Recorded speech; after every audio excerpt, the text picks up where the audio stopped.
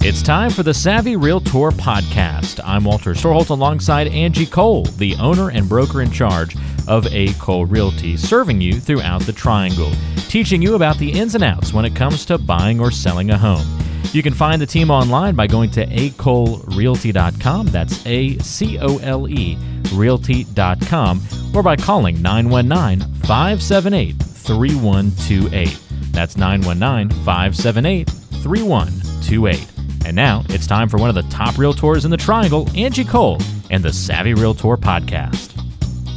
All right, Angie, let's take a look at some recent news headlines in the real estate world. I want to get your perspective and the local angle on these things. And the first one, I suppose, this can be in honor of, wasn't it International Women's Day earlier this week, I believe? It sure was. It sure was. And I was loved on by my team and by many. Oh, nice. Well, that's wonderful. So that was earlier this week. So in honor of that, perhaps this headline came across the dashboard, Angie. Are women better at negotiating real estate? So I definitely win every fight. So there you go. Possibly. So this woman, Cindy Watson, she's the author of the book The Art of Feminine Negotiation, says that 5 of the 6 skill sets that mark effective negotiators are traits that most people would be considering in advantage of someone who kind of takes a feminine approach to those traits. It's also interesting as it pairs with a Harvard Business Review study that found that women pick which home to buy in such transactions 91% of the time.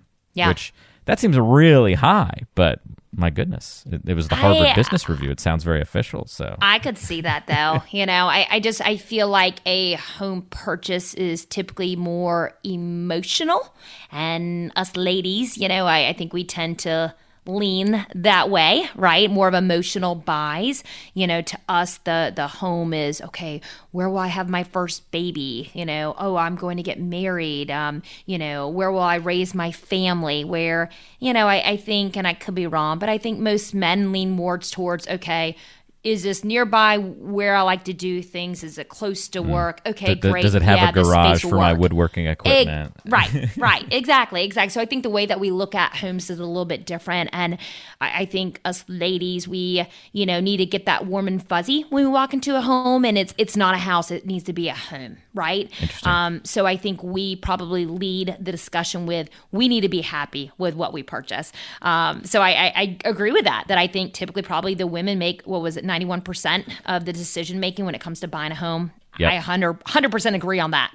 Interesting. All right. And then from the negotiation standpoint, these were some of the skill sets that were discussed, by the way. So kind of from two sides, this Cindy Watson said that that women are less likely to engage in the deadly sins of negotiation, being ego, attachment, reactivity, not listening, and jumping straight into business before building a relationship.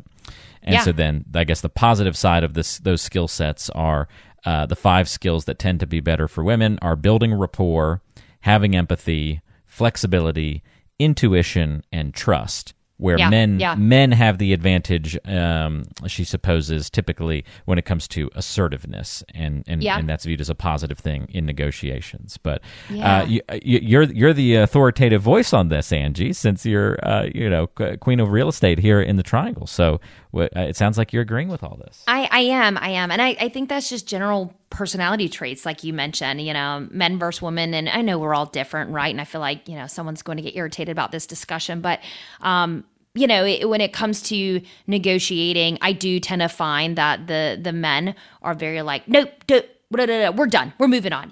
Just very quick to react.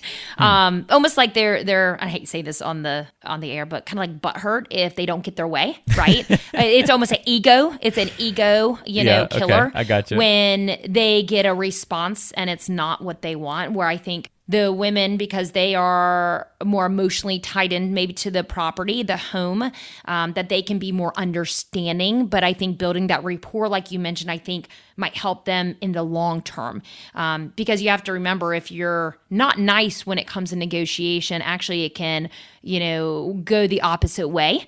And, the seller then can, say I'm the buyer, the seller can become very reactive, and versus being willing to negotiate, instead they can just say, oh, nope, take it or leave it, So you have to be careful when it comes to negotiating with not being too strong with the negotiations either, and trying to build that rapport, trying to explain why we're coming in here and not to hurt feelings. I hope that makes sense. So, no, you're sounding very tough. I don't want to negotiate against you.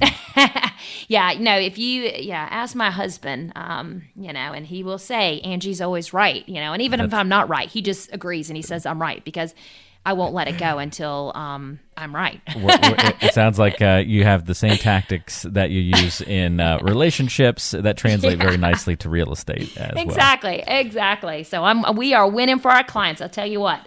Like you said, everybody's different. I don't view this so much as just like an across the board, okay, so women are automatically going to be better at we're just talking about, I think, what we're highlighting here, and generally, I think what this author is highlighting is like embrace your these things that make you that women tend to have as assets. View those things as assets and use them in such a way. Don't view those things as a negative aspect of your personality, and that you use your strengths to make you good at negotiating. So I view that as leaning in to what makes you you, and that should be celebrated. Yeah, especially this week with International Women's Day. So there you go. Let's move on to the next headline here, Angie. Are love letters back? So we've covered this on previous shows. Last year, there was there was the judge in Oregon. The law was proposed, or a bill that prevented buyers from writing love letters to sellers, saying that it could lead to discrimination because you might put in a picture of your family in there, and someone could decide to sell you a home versus someone else because of skin color or gender or any number of factors, and that was a violation of fair housing and those kinds of things. Yeah. A lot of folks across the country, even if it wasn't technically fully rule yet, went ahead and started peeling away from doing those love letters and that kind of thing between buyer and seller. Well, a federal judge has ruled that Oregon law that kind of started this whole thing is a violation of the First Amendment. And so it has now kind of put that bill and that law on hold for now. And kind of interesting, one of the attorneys fighting the ban said that the state cannot ban important speech just because someone might misuse it, which I thought was an interesting take on the whole thing. So honestly, this is the first that I'm hearing of this. It's a real estate. Just came down a few days ago. Okay. I'm like, I'm not up to speed here, but as of right now, it's a real estate commission rule. Mm-hmm. And I understand this goes above and beyond the Realtors Association. But yeah, it's a real estate commission rule as far as the love letters go and the protected classes.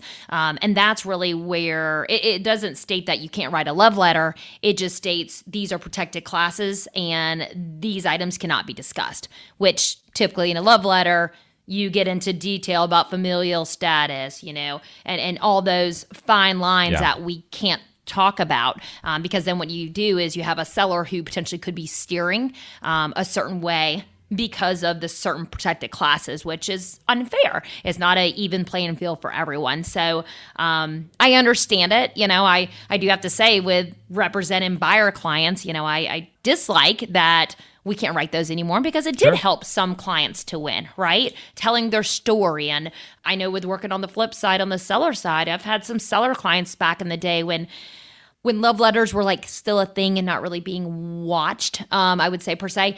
I've had sellers who didn't necessarily go with the best offer that would net them the most money. They went with the person who they felt like would take care of their home and make it their own and, kind of leave a legacy like they did. So, so I understand why people have really just cracked down on these love letters. I completely get it, especially with the state of the market that we're in right now. It is very cutthroat out there. And, if a buyer is going to win, a buyer is winning because they truly had the best offer, not because of one of the protected classes.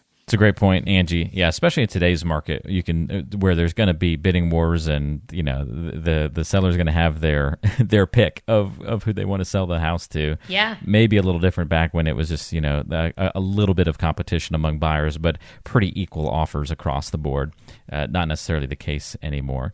So, and it'll just be interesting to see if that ban, kind of becomes more, on the back burner or is truly done away with.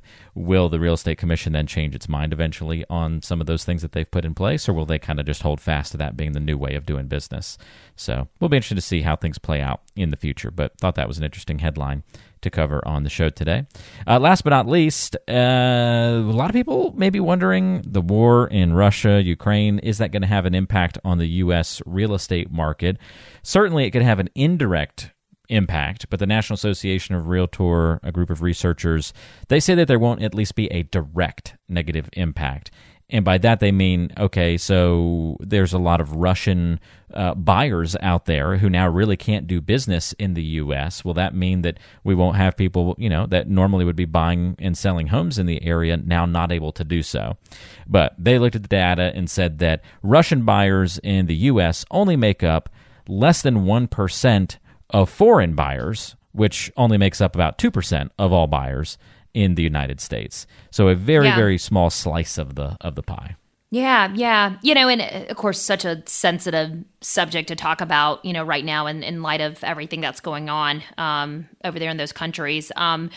But as far as it having a direct impact on our real estate market, the points that you just, talked about, I do agree. I don't foresee that it will have a direct impact on our real estate market here locally. I do think, though, that because of what's taken place, over there in Ukraine and whatnot, and, things such as like gas shortages, the prices are really spiking. Other factors could change the buying power of some buyers. So I think it could directly affect individuals in the sense that they might not be as able, and as liquid, maybe to purchase what they originally wanted to purchase, if that makes sense. So I think there's just a lot of moving parts, but no, I don't think that there's going to be this huge direct negative effect on the overall real estate market here locally.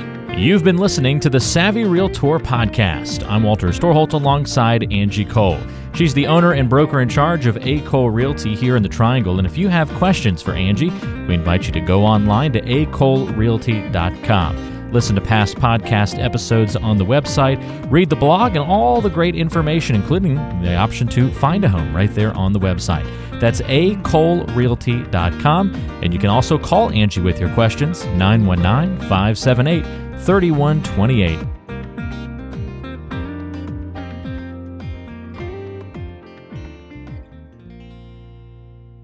Did you know that Angie Cole also has a radio show? Tune into The Savvy Realtor, Saturdays at noon on 106.1 FM WTKK.